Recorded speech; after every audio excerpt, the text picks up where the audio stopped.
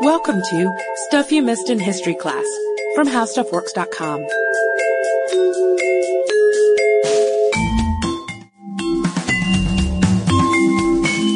Hello and welcome to the podcast. I'm Katie Lambert. And I'm Sarah Dowdy.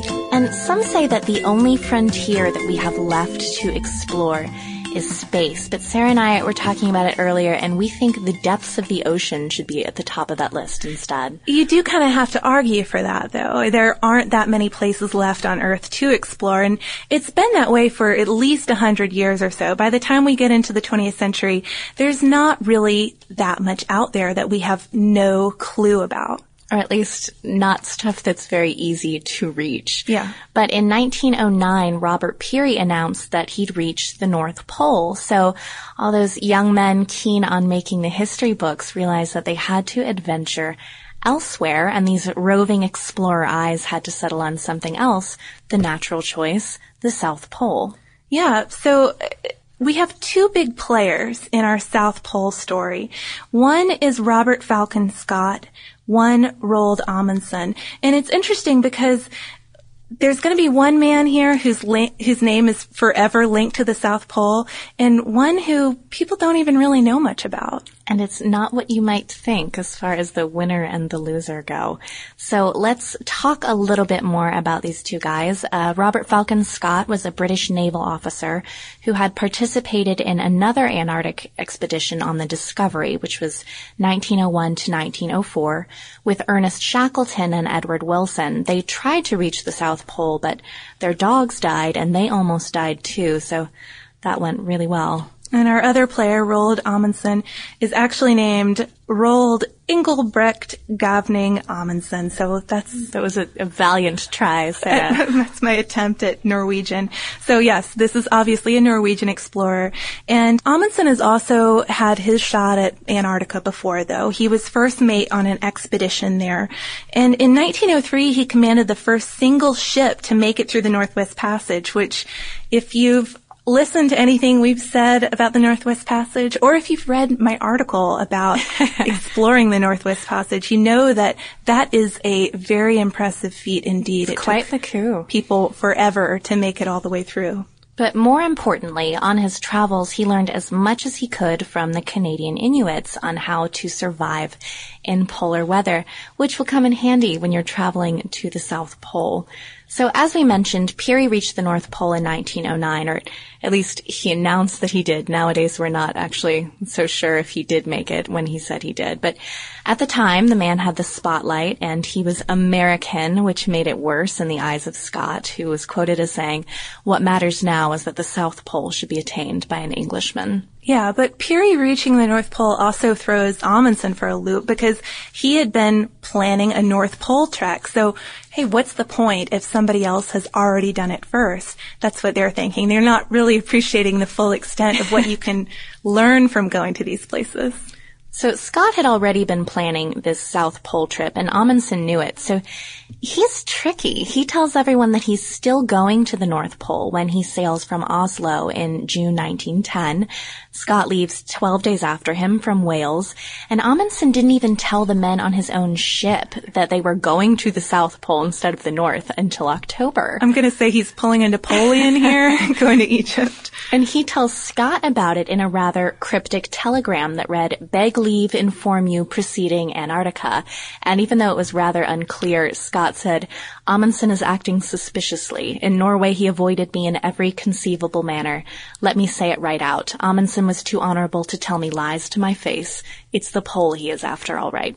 So Scott knows that the two of them are in a race. The race is on. Yeah, the race is on.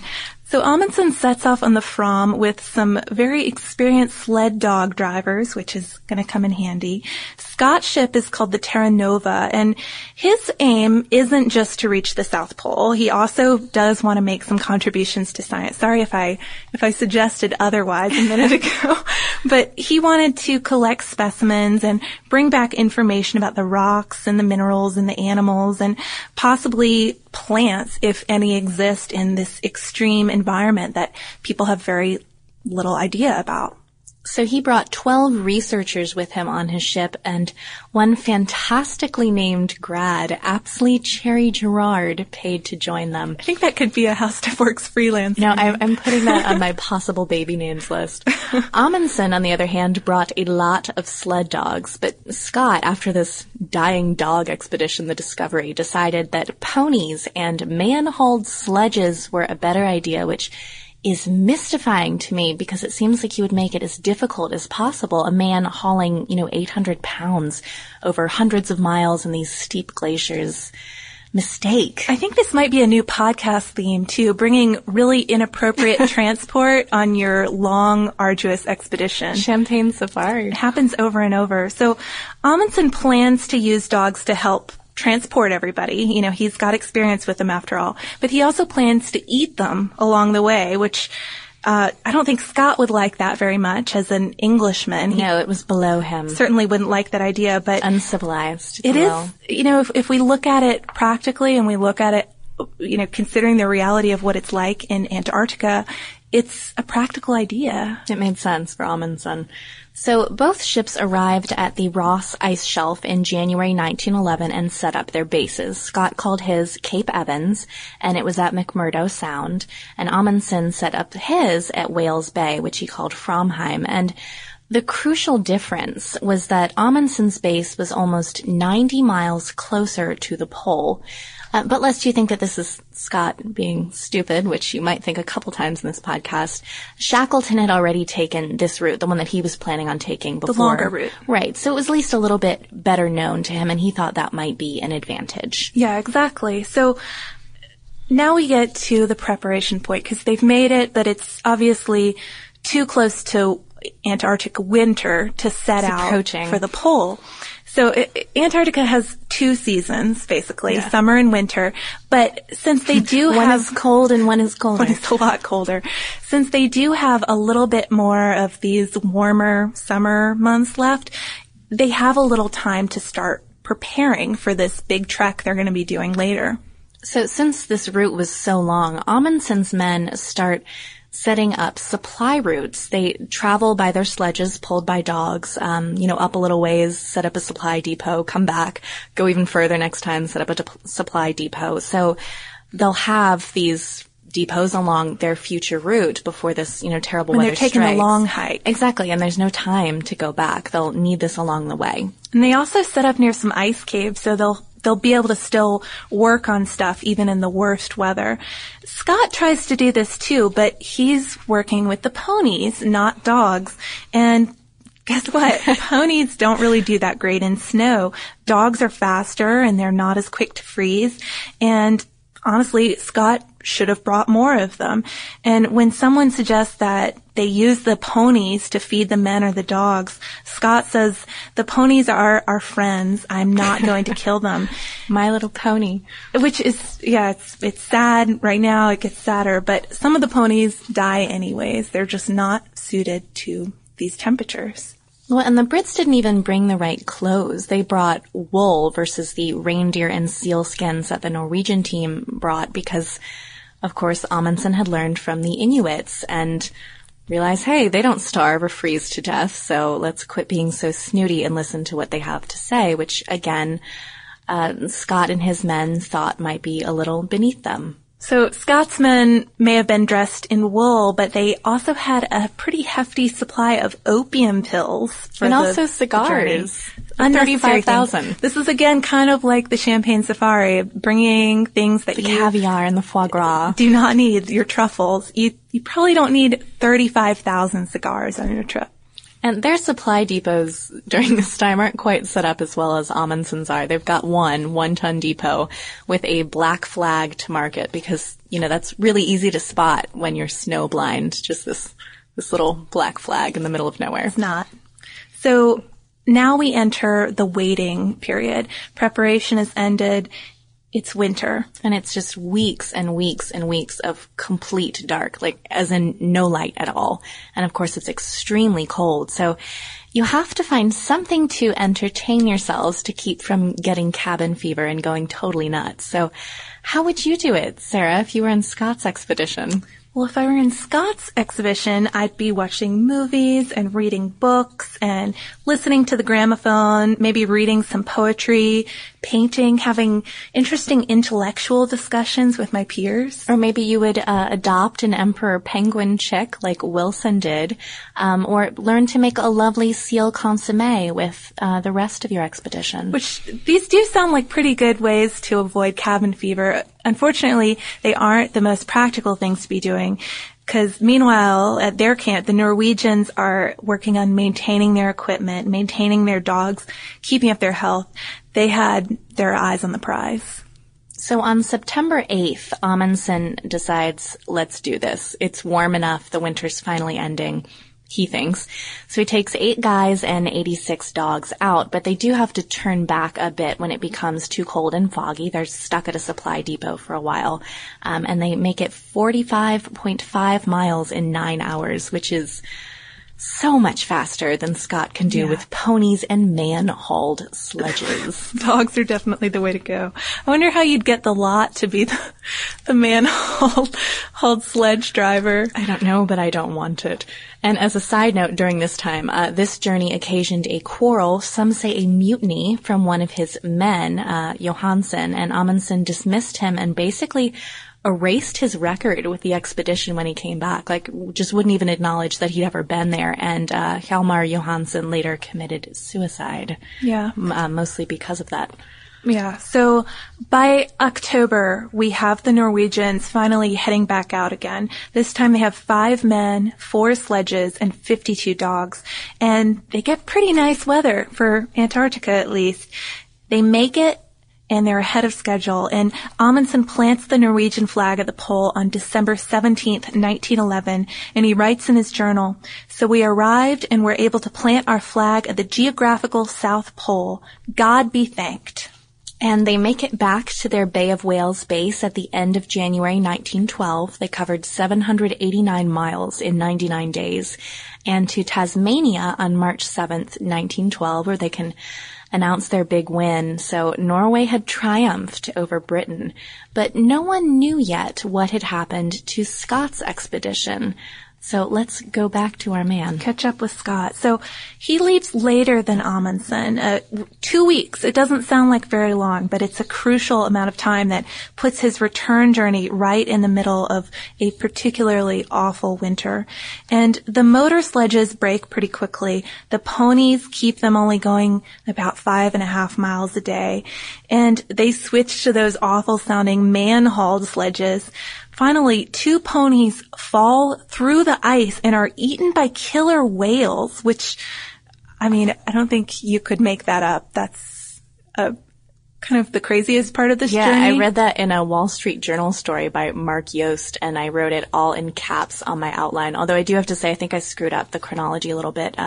The motor sledges broke at the beginning of their journey and not at the end, so they were already pretty tired by this point. And by December 31st, only 5 of the men were left. The others had all returned to base or to a supply depot. We've got Scott, Wilson, Bowers, Oates, and Evans. And Scott finally reaches the pole January 18th, and there he found a letter to the King of Norway from Amundsen, asking Scott to deliver it to the king to let him know crushing he'd gotten there, and told him he could use any of the supplies that he'd left, and he wished him a safe return. Yours truly, Roald Amundsen. Read the letter. It's just so just imagine this guy finding this after all the trouble he's gone through. Okay, so dear Captain Scott, as you probably are the first to reach this area after us, I will ask you kindly to forward this letter to King Haakon VII. No idea if I said that right.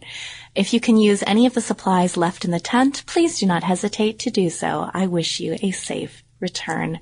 Yours truly. Yours truly. So they do use the supplies, but what a crushing disappointment for the Brits. Oh, heartbreak. Scott writes, "The pole. Yes, but under very different circumstances from those expected. Great God. This is an awful place and terrible enough for us to have labored to it without the reward of priority."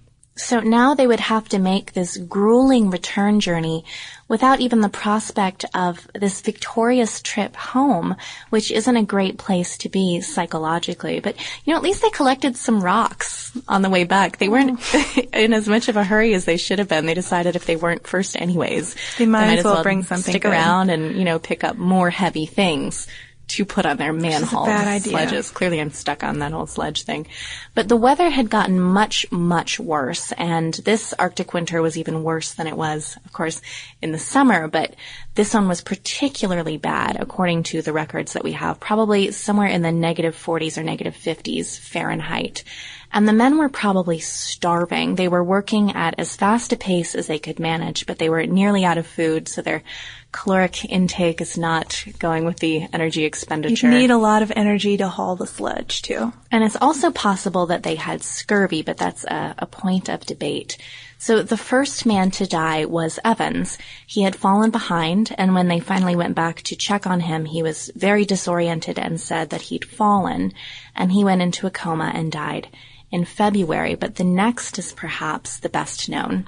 Oates, and he was already severely frostbitten and exhausted and starving, and on his 32nd birthday, which was March 17th, he said to the men, "I'm just going outside and maybe some time." Which is probably, again, the most quietly heartbreaking kind of the most goodbye. British thing you could say, too. And so he thought that they might have a better chance at survival without him, and Scott writes, "Oates died like a good Englishman."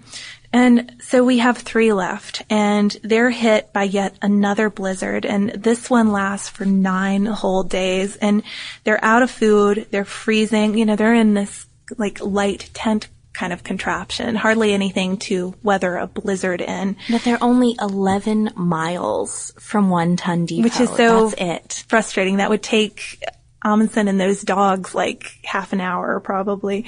So they're only 11 miles away, but they know they're going to die. And Scott writes a final letter home to his country. He writes 11 letters, actually. This is the one that he wrote to the British people. "We have shown that Englishmen can endure hardships, help one another, and meet death with as great a fortitude as ever in the past." And then we have an excerpt, his last diary entry, which was March 29th. "Every day we have been ready to start for our depot 11 miles away, but outside the door of the tent it remains a scene of whirling drift. We shall stick it out to the end, but we are getting weaker, of course, and the end cannot be far. It seems a pity, but I do not think I can write more." And that is the last thing that Robert Falcon Scott ever wrote. So their bodies are found in November 1912, along with their writings and the specimens they had collected. 35 pounds of rock, so... Yeah, that weight on that sledge. Unfortunate. But people are moved by how these men died, and the public raised $7 million for their families, according to a New York Times article by Edward Rothstein. And Scott left behind a little baby and a wife, and his widow is actually given the knighthood that would have been bestowed upon him had he lived. And people were so enamored with this romantic tragedy that Amundsen's triumph was overshadowed, despite it being this huge accomplishment, because Scott's story is simply more interesting. Amundsen was incredibly capable and efficient, but, he's just missing that certain je ne sais quoi that Scott had. Everything went perfectly with his mission. After you run through the details of what happened, there's not much more to tell. Or perhaps his reputation just has a dearth of cigars. And we should note that while Scott's expedition may be argued to be a spectacular failure, the scientific aspect of it was successful, though this 35 pounds of rock meant a lot, because we learned quite a bit from all of their observations on glaciers and the mapping they did and all those specimens they collected, including that little emperor penguin chick. So my introduction to Captain Scott was in Anne Fadiman's Ex Libris, which, if you haven't read it, please go buy it. It's not a book about polar expeditions. It's about the love of books and what she calls her odd shelf, the one that's home to all of your strange obsessions. And for her, it's polar expeditions and the romance of the failed but gallant British explorers. And it was from Fadiman that I knew Scott's literary picks for the journey were Russian and Polish novels. Chilly novels. While Oates preferred a 5-volume work on Napoleon's campaigns in Iberia, and Wilson was a lover of Tennyson. And it made me go back to the question that can make or break a date, and maybe even a friendship if you're very snooty. What are your desert island or polar ice-scape book picks? I think they'd have to be a different kind of list for each. All right, we'll give you 2. And since Oates had 5 volumes, we'll let you have 5 choices. You can email us at historypodcast@howstuffworks.com with something about books in the subject title. You know we love a good read, and we do read all of your emails, so drop us a line. And that brings us to listener mail. So since we've already talked about possibly eating ponies and ponies getting eaten by killer whales, I feel like we should come back with something a little more positive. A happy pony. A happy pony, a happy horse story. And this email is from Lauren. She was writing in reply to our episode we did a while back on famous horses of history. She wrote, "This interesting tidbit is a perfect example of how history directly affects current actions. You may know that horseback riders, especially those of us who ride English, always get on the horse from the left side. It's strongly frowned upon to mount from the right, and some horses even become spooked if mounted on the off side. The reasoning for this dates back to medieval times. Horses were taught to be mounted from the left so that knights, who wore their swords from their right hip pointing to the left toe, could properly mount the horse. Despite our obvious lack of swords in current riding attire, we still persist in doing things the old-fashioned way." And this is the kind of trivia that we really love. So again, our email address is historypodcast@howstuffworks.com. We also have a Twitter feed at Missed in History and a Facebook fan page if you want to keep up with what we're doing on a day-to-day basis. And we have some really great survival articles on our website, stuff like how to build a shelter and how to find water in a desert. If you'd like to search for them on our homepage at www.howstuffworks.com. For more on this and thousands of other topics, visit howstuffworks.com. And be sure to check out the Stuff You Missed in History Class blog on the howstuffworks.com homepage.